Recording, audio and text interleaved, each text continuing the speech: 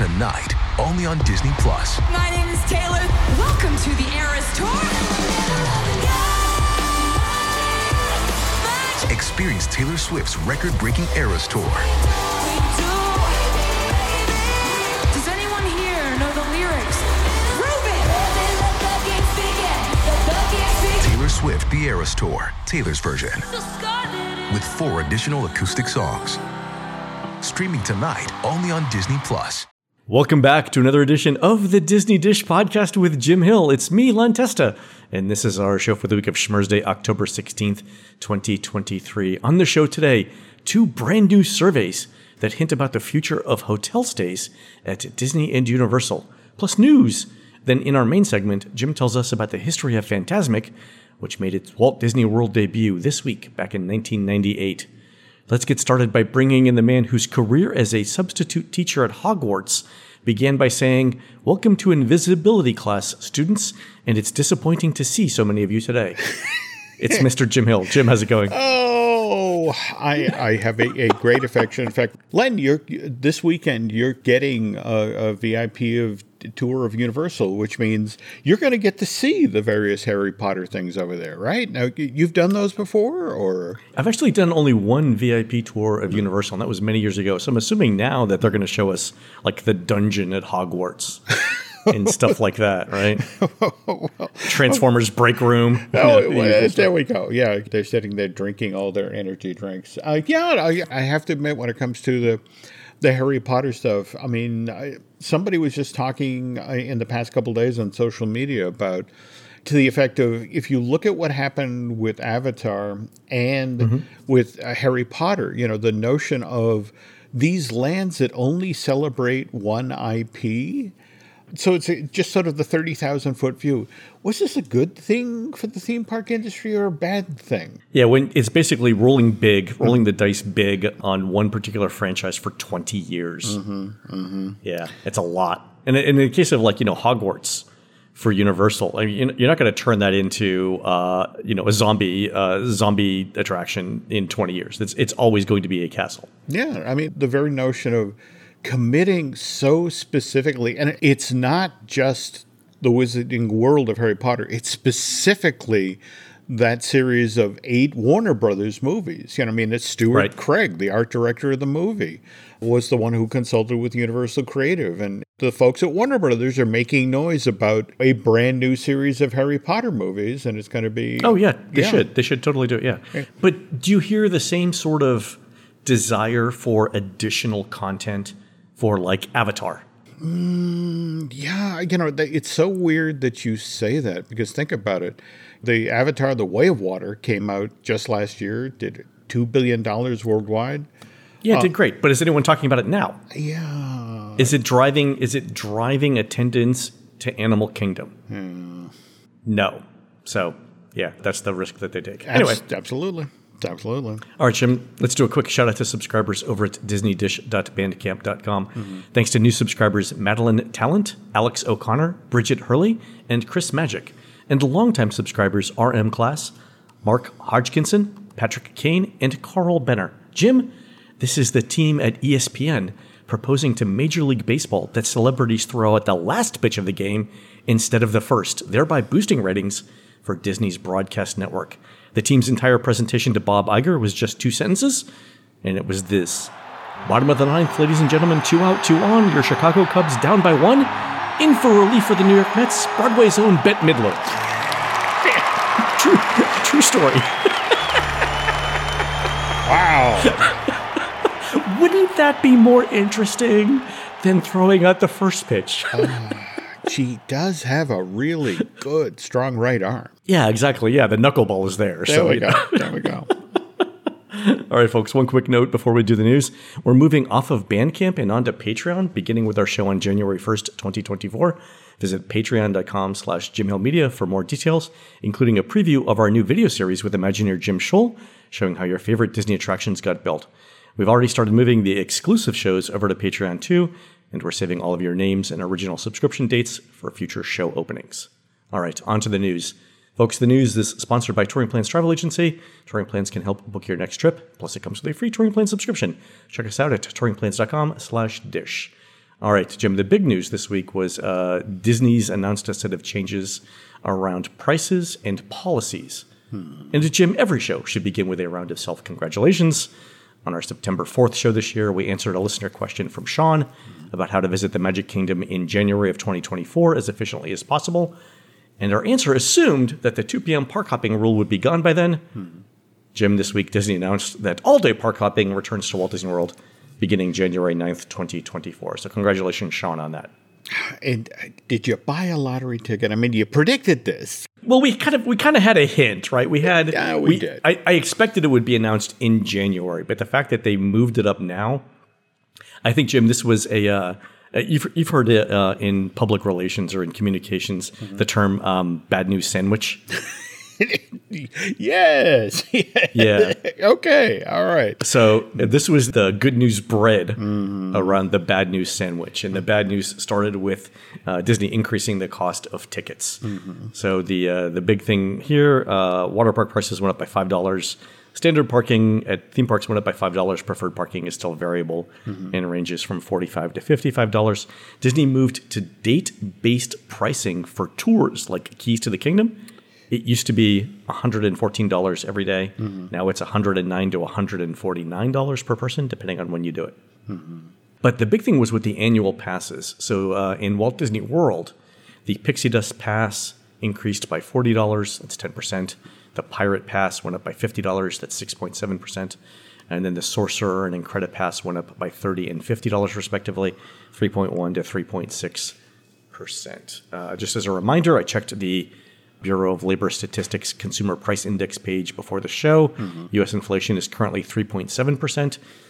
So actually, Jim, the Sorcerer Pass and the Incredipass did not go up as much as inflation, but the Pixie Dust and Pirate Pass did. Yeah, and you did see how the language Disney used to justify this about we're about to invest quite heavily in our Florida and California properties. That's why you're seeing these. But the 1-2 punch of, did you also see the price increase that was just revealed for Disney Plus subscribers? That they're jumping the annual subscription fee by $60? No, I didn't see that. How many subscribers do they have? That's an excellent question. Much like Netflix, Disney keeps that a little tight to its vest. Yeah, but $60 a year times, a few million people. Oh, yeah. Yeah. Pretty soon you're talking about real money. There you go. The more interesting thing for me, Jim, about the annual passes was how much more they went up in Disneyland versus Walt Disney World. So in Disneyland, the cheapest pass, the Imagine Pass, went up $50 or 11.1%, which is more than any pass in Walt Disney World went up. But the Enchant Pass went up by $150 or 21.5%. Believe also went up by $150 or 13.7%. The only thing that didn't go up that much was the Inspire Pass, which went up by $50 or 3.12%. Right? So that's way more than Walt Disney World went up. Yeah. Absolutely. What's your take on that? For the past 10 years, Disney has been very aggressive about raising the prices of annual passes out in California because there were so many Californians who were using Disneyland as, well, it's Friday night, I'm going to drive out there. Yeah, it's the mall. Yeah, and that was the thing, that one person in a car would drive, take up a spot in the parking structure, walk into the park, having eaten outside and just sort of sit there and hang with their friends. And it was just the whole notion of, no, this is not our business model. And so they began to systematically go after that specific fan group with the notion of what's the price point that they'll step away. Or that it's at least worth our while to let them in, right? There we it's go. One or the other. No, that's the other other point. Don't come or make it worth it to us. Yeah. There we go. Every time we talk about Disney's approach to annual pass holders in Disneyland, and we know that like a number of them, to your point, just go in and walk around. Yeah. It reminds me of that scene in Bull Durham where the coach goes, you know what we have here? A bunch of lollygaggers lollygagging around. like that's what Bob Iger is probably like in these meetings. You know, we've got here lollygaggers lollygagging around Adventureland. Go over there. Buy a $30 popcorn bucket, damn it. Yeah. I mean, the other thing it tells me, though, is, if Disney's confident that they can raise prices this much, it means that they think that demand for annual passes in California it's way stronger, at least for the first 3 levels of Amigo Pass, than in Florida. And I think Disney thinks that most Californians are going to take these increases in stride. If you look at the monthly payment increases for these plans, it's roughly an increase of $4 to $12.50 a month, right? So a couple cups of coffee, per month, not a big deal. But in World, it's even less. Yeah. The monthly increase is tops out at $4.25.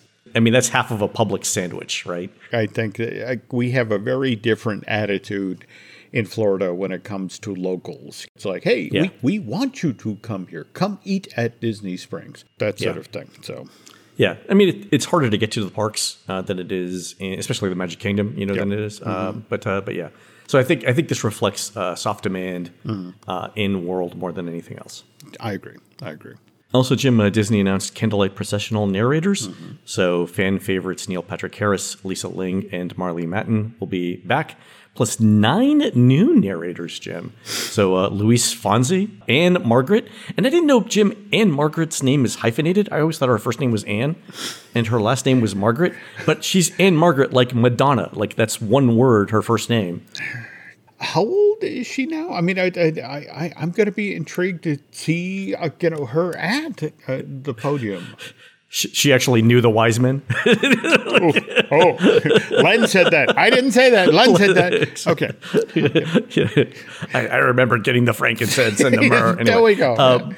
Brendan Fraser, Eva Longoria, Joey McIntyre from New Kids on the Block, Sterling K. Brown from This Is Us, Jordan Fisher from Turning Red and Moana, and Audra McDonald from the 2017 Beauty and the Beast. Nice. Oh, cool. Yeah. All right. Yeah. So lots of fun there. We knew about some of these, but I think Disney was holding off until the first part of the Hollywood strike got resolved to announce them. So I think that's why we waited here. But we knew some of these people were coming back. All true. All right, Jim, we got time for surveys. Listeners Christy Shula and Lucy Howard sent in a brand new Disney hotel survey that's trying to figure out what amenities and at what price point you'd choose a Disney hotel over an offsite hotel. So this is one of the most extensive Disney hotel surveys that we've seen. And it has a bunch of what-if scenarios here. Just to set the baseline here, Disney tells everyone or reminds everyone about certain terms when the survey starts. So it goes over things like, this is what early theme park entry is, this is what extended evening theme park hours are, this is what theme park parking is. It actually talks about bringing back airport transportation, like Magical Express. So that's apparently Magical Express's return is on the table, Jim. Well, my understanding from folks at guest relations that whenever anybody is in, a gripe session with Disney about how things have changed at the park, that always comes in. Well, going back to our news thing about park hopping rules, or going back to all-day park hopping in January of 2024, Jim, we're returning to 2018. That's what this is going to be, so I, for one, welcome it. Okay. All right, so Magical Express is on the table in this Disney survey. It talks about resort transportation, it talks about Magic Bands, it talks about Genie Plus, Memory Maker, and the dining plan as well. Okay. So here are the interesting questions. The first one is, it almost looks like a spreadsheet. Every column is a different kind of lodging option. Okay. Right. So one of them is Disney Deluxe Resort Hotels. The next one is Disney Moderate Hotels.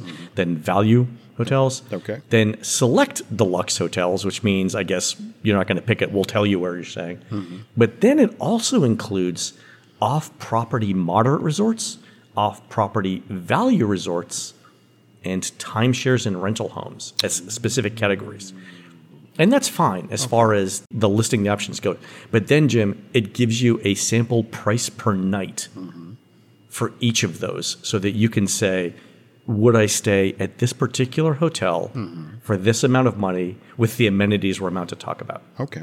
So I'll give you some examples. And Disney's proposing this. And the reason why I'm mentioning specific prices here is Disney's going to change the prices in the next question and change the amenities and see how you answer. All right. So the average price per night for a deluxe hotel, Disney says $584. For a moderate, $359. For a value, $174.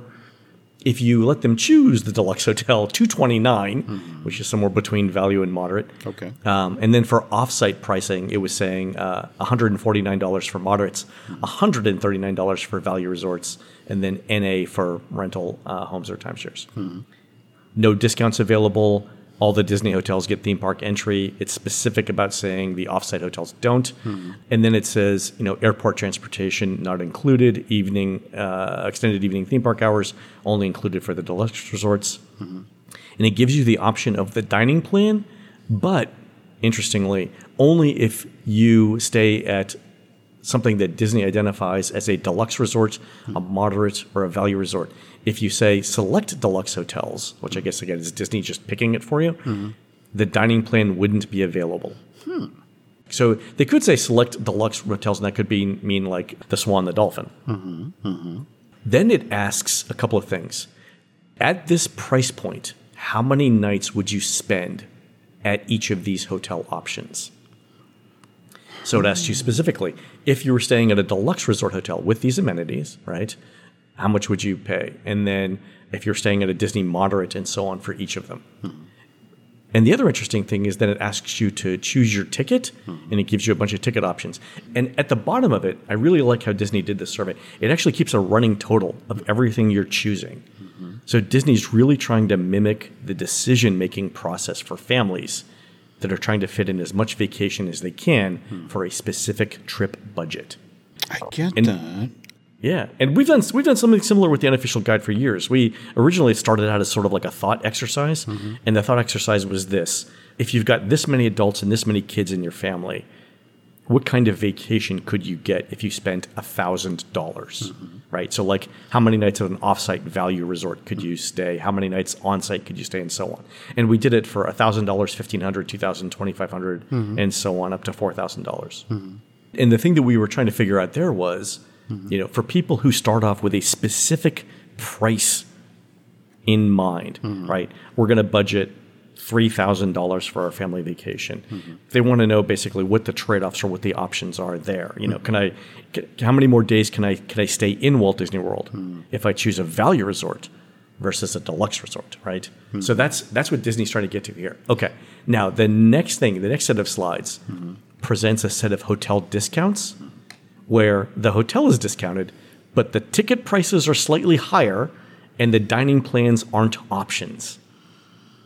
So, for example, deluxe hotels go down to $490 a night. The moderate hotels go from $324 a night to $259. The value resorts go from $219 to $180, and so on. It gives you, this. You still get the same theme park entry. You still get the same extended evening hours.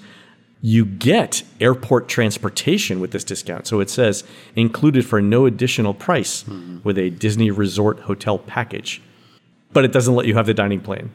If we go to the next option, the select deluxe hotels, they actually jump the price significantly for that. Oh, I didn't notice that. Yeah, it goes from $229 to $309. Yeah, so that's kind of an interesting inside baseball decision. They also increased the price of the off-property resorts as well to $179 and $149 from $149 and $139. Ah, clever. The evil geniuses at Disney who write the surveys, who are looking for the results ahead of sending out the survey. And then there's a third set of price options where the deluxe hotels. So it's interesting, Jim, because you notice it crosses out the list or the rack rate price of $729 and shows a price of $546, which, not for nothing, is more expensive than the previous price just shown, right? Yeah. But it gives you early theme park entry, same as always. Gives you extended evening theme park hours only for the deluxes. Does not include air transportation, and only makes the dining plan available, the regular dining plan available to deluxe resort guests. The moderates and the values can only get the quick service plan. So it actually says for the regular dining plan, not available. And the ticket prices go up. So what do you think they're actually fishing for here? When you look at this set of questions and the variables and that sort of thing, What are they trying to gather here to, and face it, these are info they gather here impacts what they do in early 2024 or thereabouts. Oh, yeah. And we're going to talk about that in a second with the Universal survey. I think here they're trying to figure out what kind of value people put on things like Magical Express, because it's in some options and not in another. And also, the availability of the dining plan is in some of these screens, but not others. So, like, let's say, for example, you wanted to stay at a moderate resort, but you wanted the regular dining plan. In the third option, that's not available. The only thing you can pick if you're staying at a moderate resort is the quick service dining plan. So they're testing here whether that 20% discount off the rack rate is enough for you to accept the quick service plan, or would you rather pay rack rate and get the dining plan because you think that's a better deal? Okay. Yeah. So I think they're looking at the perceived value of things.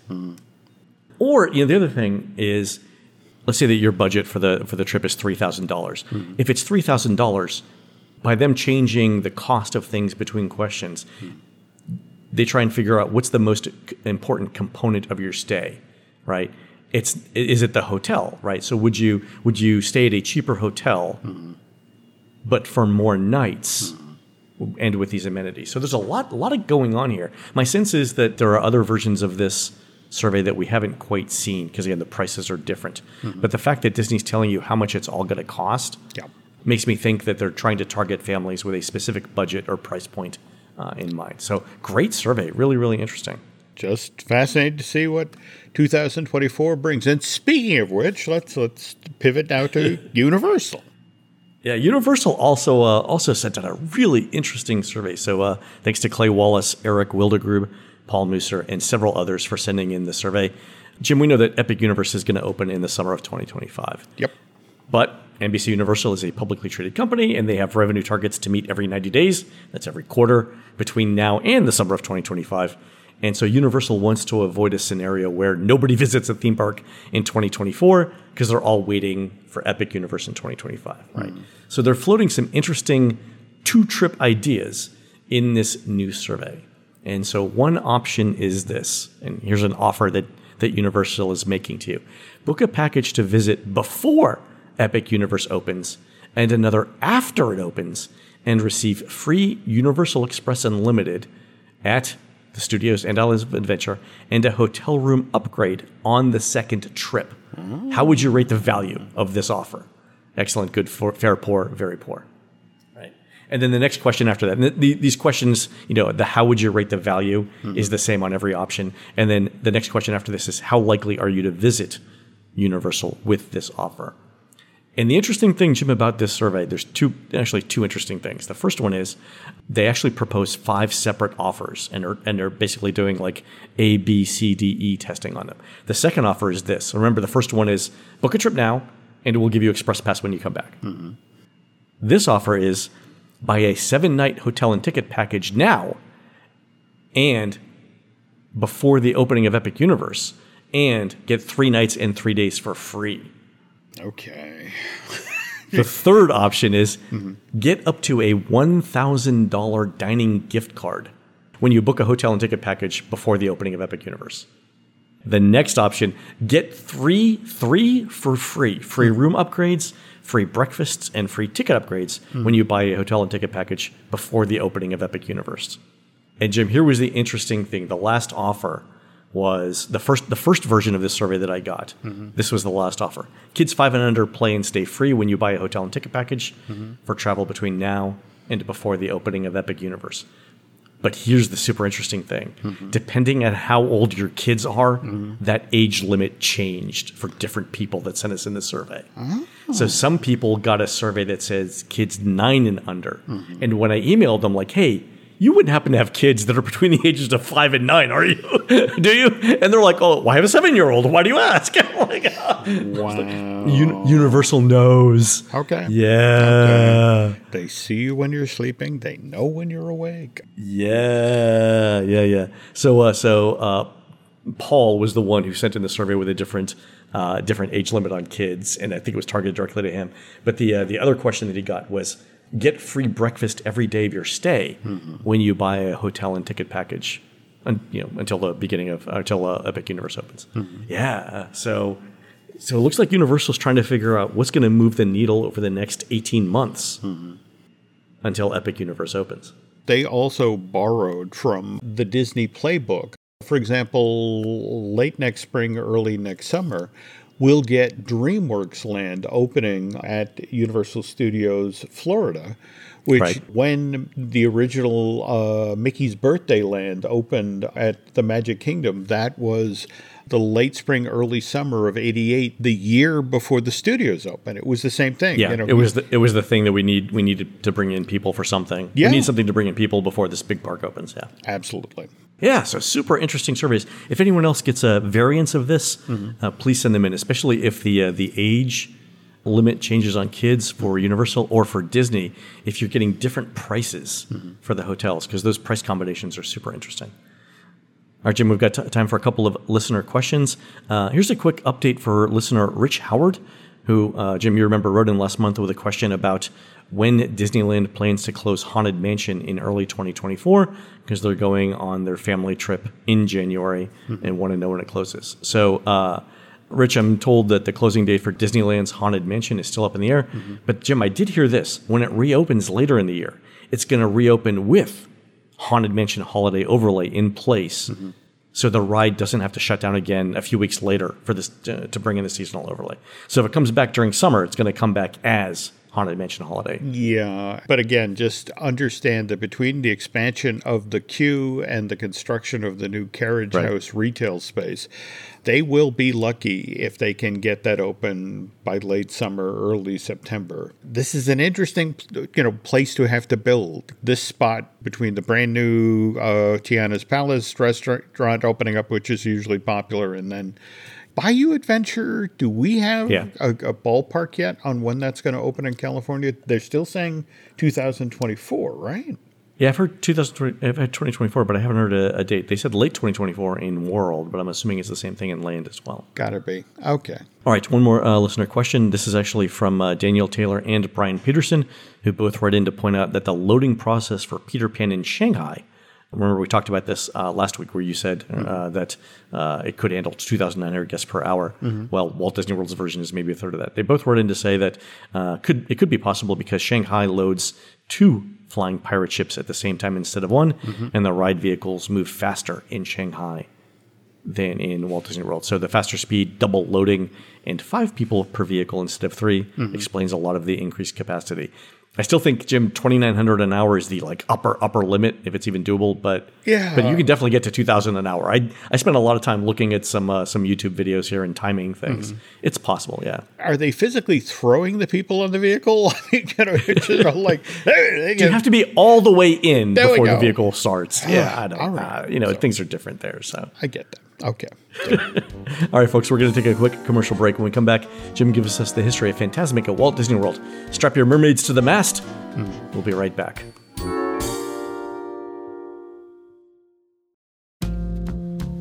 Jim, a couple weeks ago, we did a story about the River Haunt, which I believe was an update to Fantasmic in Disneyland, right? Well, it was the idea that they originally talked about that eventually led to Fantasmic.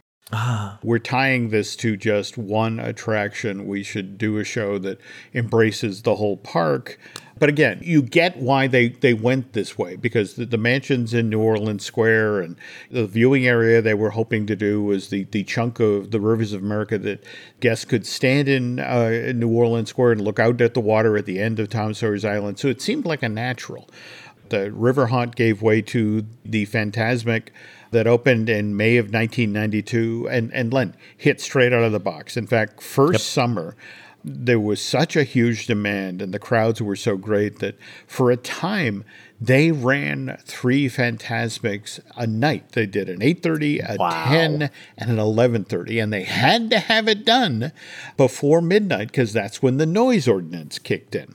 So as happens when California has a big hit, Florida takes notice. Florida's like, you've got a Tom Sawyer Island. We've got a Tom Sawyer Island. One of the things immediately they realized is like, oh, we can't do this at the Magic Kingdom.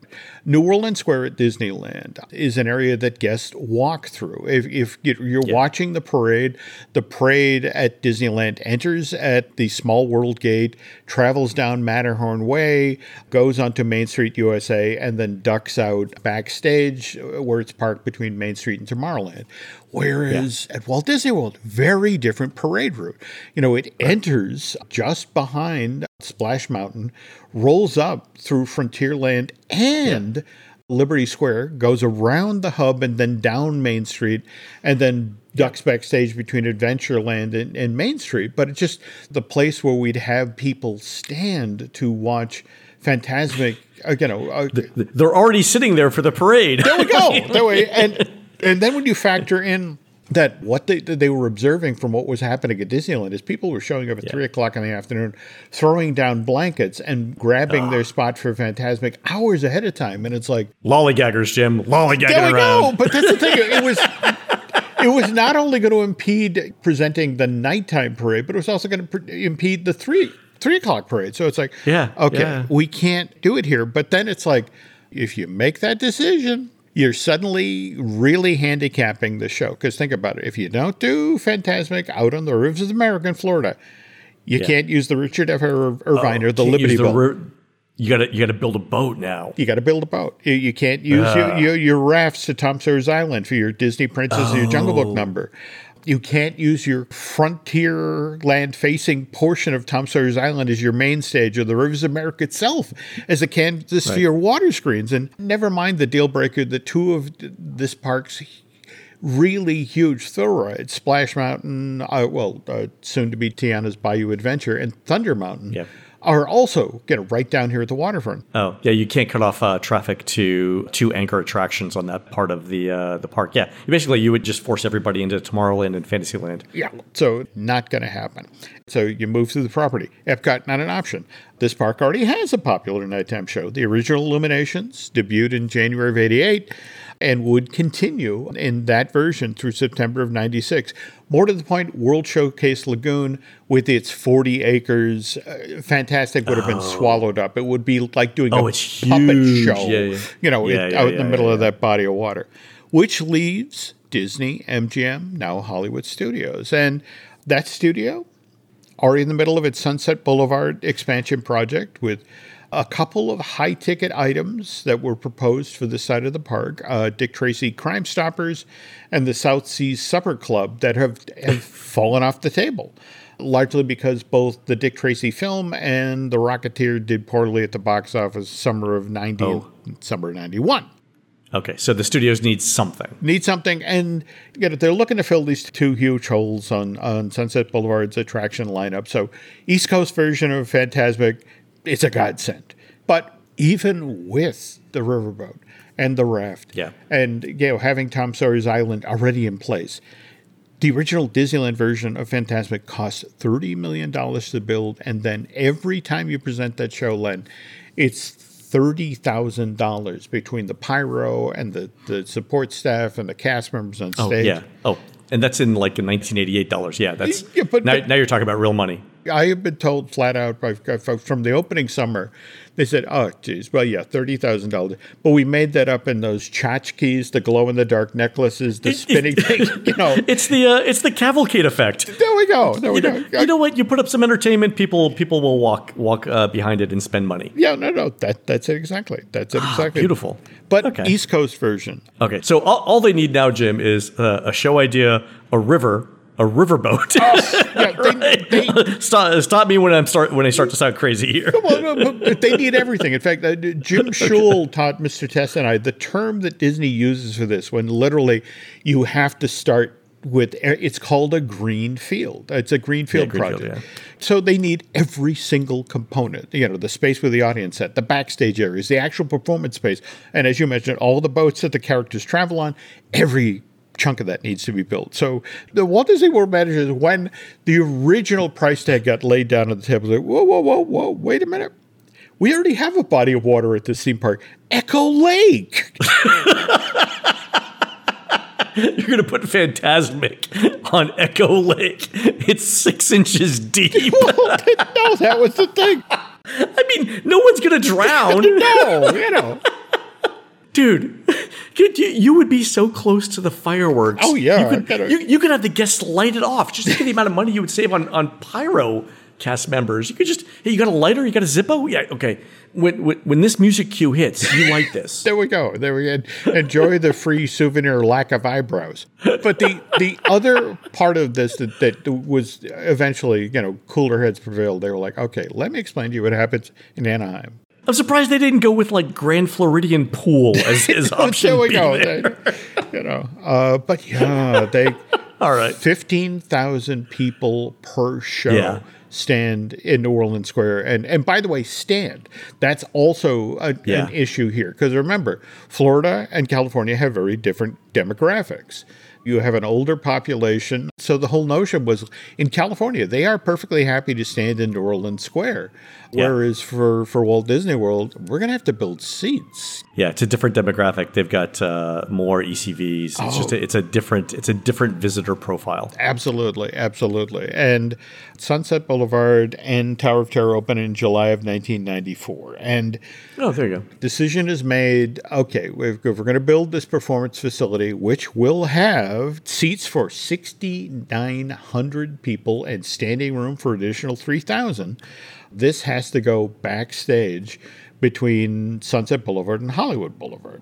And originally also, we're doing this at a studio park. It should be tailored for a studio park. So I was lucky enough to actually get to see the storyboards for what was at that time called, and this is 96, by the way, Fantasmic Hollywood. I love, by the way, that you mentioned the specific year that you saw it, just to make sure that the statute of limitations has run out. I always enjoy those conversations with Disney World security. Exactly. You went where? And it's like, well, I was in a conference room backstage at Feature Animation Florida, but I was walked there by one of your cast members with my daughter. Exactly. There you go. We were taking part in Goofy's studio mystery tour. They needed some place to park us, and they put us in this room.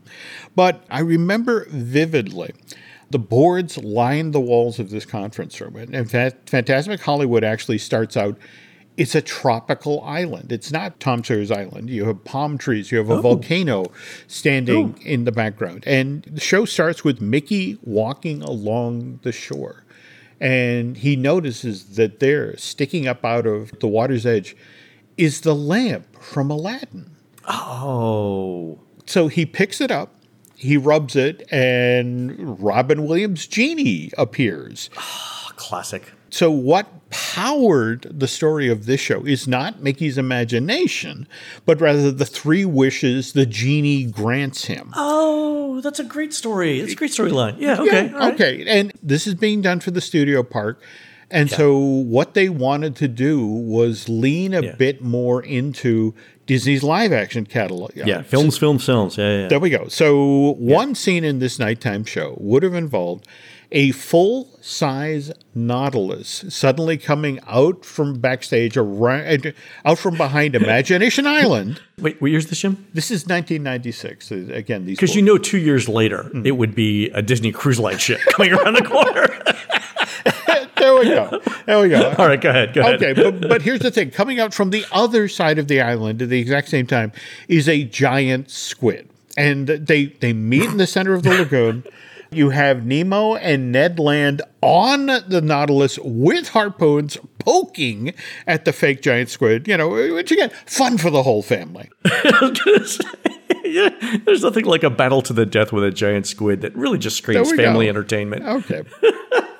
There is a very difficult meeting in late 1996, early 1997 about Fantasmic Hollywood. It's like the folks in charge of this project just sit down, all of the creatives in the room, and say, look, we cannot afford to totally reinvent the wheel with this show. We still have to have the money to build our 57-foot tall mountain that hides all of our backstage areas. We have to build an 80-foot long, 70,000-pound steamboat for the finale, which has to carry 26 characters.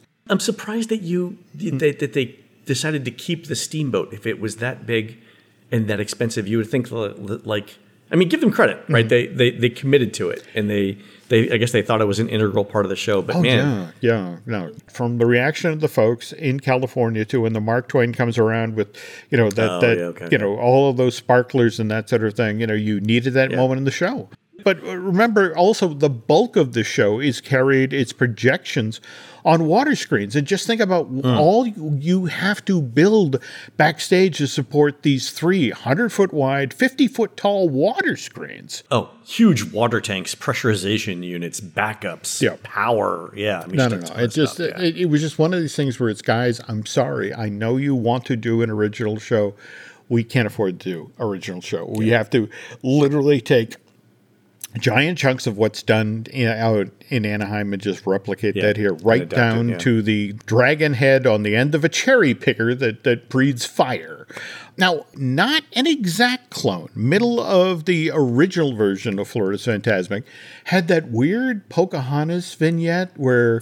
It was bizarre. Yeah. I mean, it's just, the whole notion of guys with, because again, that's why I go to Florida. I want to see guys working with shovels or being menaced by rolling piles of logs. And it was just sort of like, but as it was explained to me, it's like, look, this is the one remnant of Fantasmic Hollywood. Because think about, that you have your rolling logs. It's a stunt show. Oh, that'd have been a nice little nod. Okay. All right, fair. So, all right. Anyway, this reimagined, value engineered version of Fantasmic opens in Florida October 15th, 1998. 26-minute long, has a cast of 46 who, by the way, are constantly running backstage and changing costumes. Yeah, because it's 46 cast members, but there's like 80 roles, right? Oh, yeah. The monkeys that you see dancing on those floats with King Louie were Native Americans battling settlers in the Pocahontas number. Anyway, all right, show, like so many things at Walt Disney World, went dark during the pandemic, finally returned in November of last year with the Pocahontas number that Len and I talked about being cut with now kind of a Disney best of. We have the Aladdin chase. We have Elsa singing Show Yourself. And then Pocahontas followed by Moana, followed by Mulan. Yeah, because it was sort of a slow moment in the show, and it's not what Disney wants in the middle of its nighttime. No, Phantasm. I get that, but Len, there's still a part of me that wishes the show had the 20,000 League scene, largely because of, and I forgot to mention this detail earlier, while Nemo and Ned Land are battling the giant squid on shore on the island, this giant pipe organ has just risen up from, below the stage. All right. And Mickey's on the organ. Exactly. But that's the thing. He's hammering. Oh my God, that would have been amazing. Well, and the thing is, the pipe organ was modeled after the one in the Grand Ballroom at the Haunted Mansion. And the kicker, the beauty touches, as he's hammering on the keys and these big gouts of steam are shooting out of the pipes every time he hits the keys. But there's a mirror, like the one at the Haunted Mansion, there's a mirror in the middle of the pipes. And as a member of the audience, you can see Mickey is wearing a half-face mask like the Phantom of the Opera. Oh. So it's like, don't look at me, I'm hideous. It's like... So, bravo! Whoever came up with that, wow! Oh, and oh God, the plush, just the plush they would have sold the Phantom Mickey. Seriously. Like I would buy that plush. That's amazing. That is fantastic. Wow. Who knows? They revise the show from time to time. Who knows? Okay, let's put it on order now for Phantom Mickey hammering away at the pipes. Fantastic! What a great story. Glad to share. All right, folks, that's going to do it for the show today. You can help support our show and Jim Hill Media by subscribing over at patreon.com/Jim Hill Media, where we're posting a brand new exclusive show about the Spectro Magic Parade, plus our new behind-the-scenes videos with Imagineer Jim Scholl. You can find more of Jim at jimhillmedia.com and more of me, Len, at touringplans.com. Also, Jim and I will be doing a live podcast from the Theme Park Play Workshop at MIT's Game Lab at 6:30 p.m. on Thursday, November 9th, 2023. And the general public, that's you, is invited. We will have more details on that this week. We're produced fabulously by Aaron Adams, who's giving away packets of Halmoni Adams' secret fish sauce recipe at the 2023 Kimchi Festival of Michigan on Saturday, November 4th, 2023, from 2 to 5 p.m. at the Royal Oak Senior Community Center on Murray Avenue in beautiful downtown Royal Oak, Michigan.